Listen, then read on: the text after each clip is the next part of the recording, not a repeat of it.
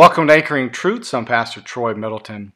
Today we are in Matthew chapter 20, looking at verse 29 through 34. Again, we're going through the account of the two blind men that Jesus healed, and we're looking at 6 ways that Jesus demonstrated his love to these men and how we can demonstrate our love to others as well.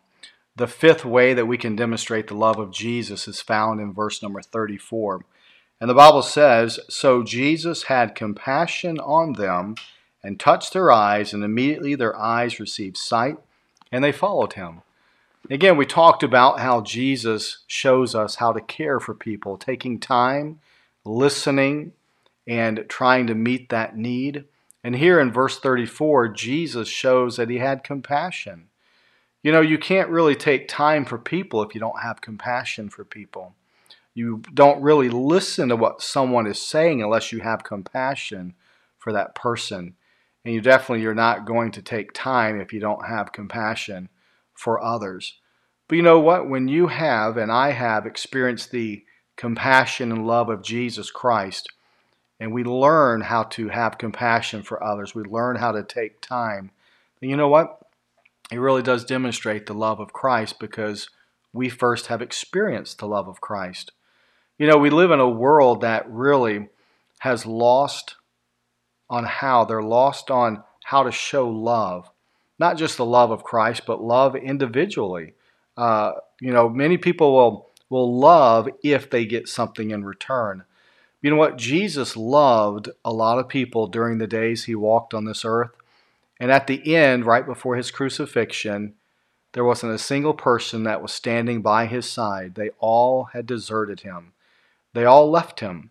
Many left because they could not understand. They were offended at some things that he had said.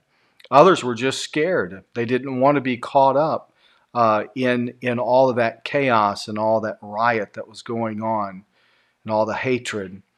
You know what? Jesus was determined to show love and compassion even to those who he knew would turn their backs on him.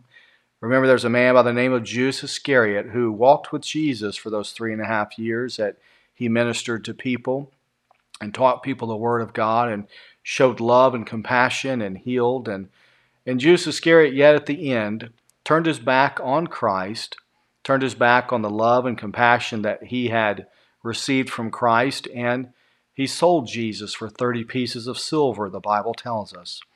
He valued money more than the friendship and relationship that he had with Jesus. You know, sometimes that may happen.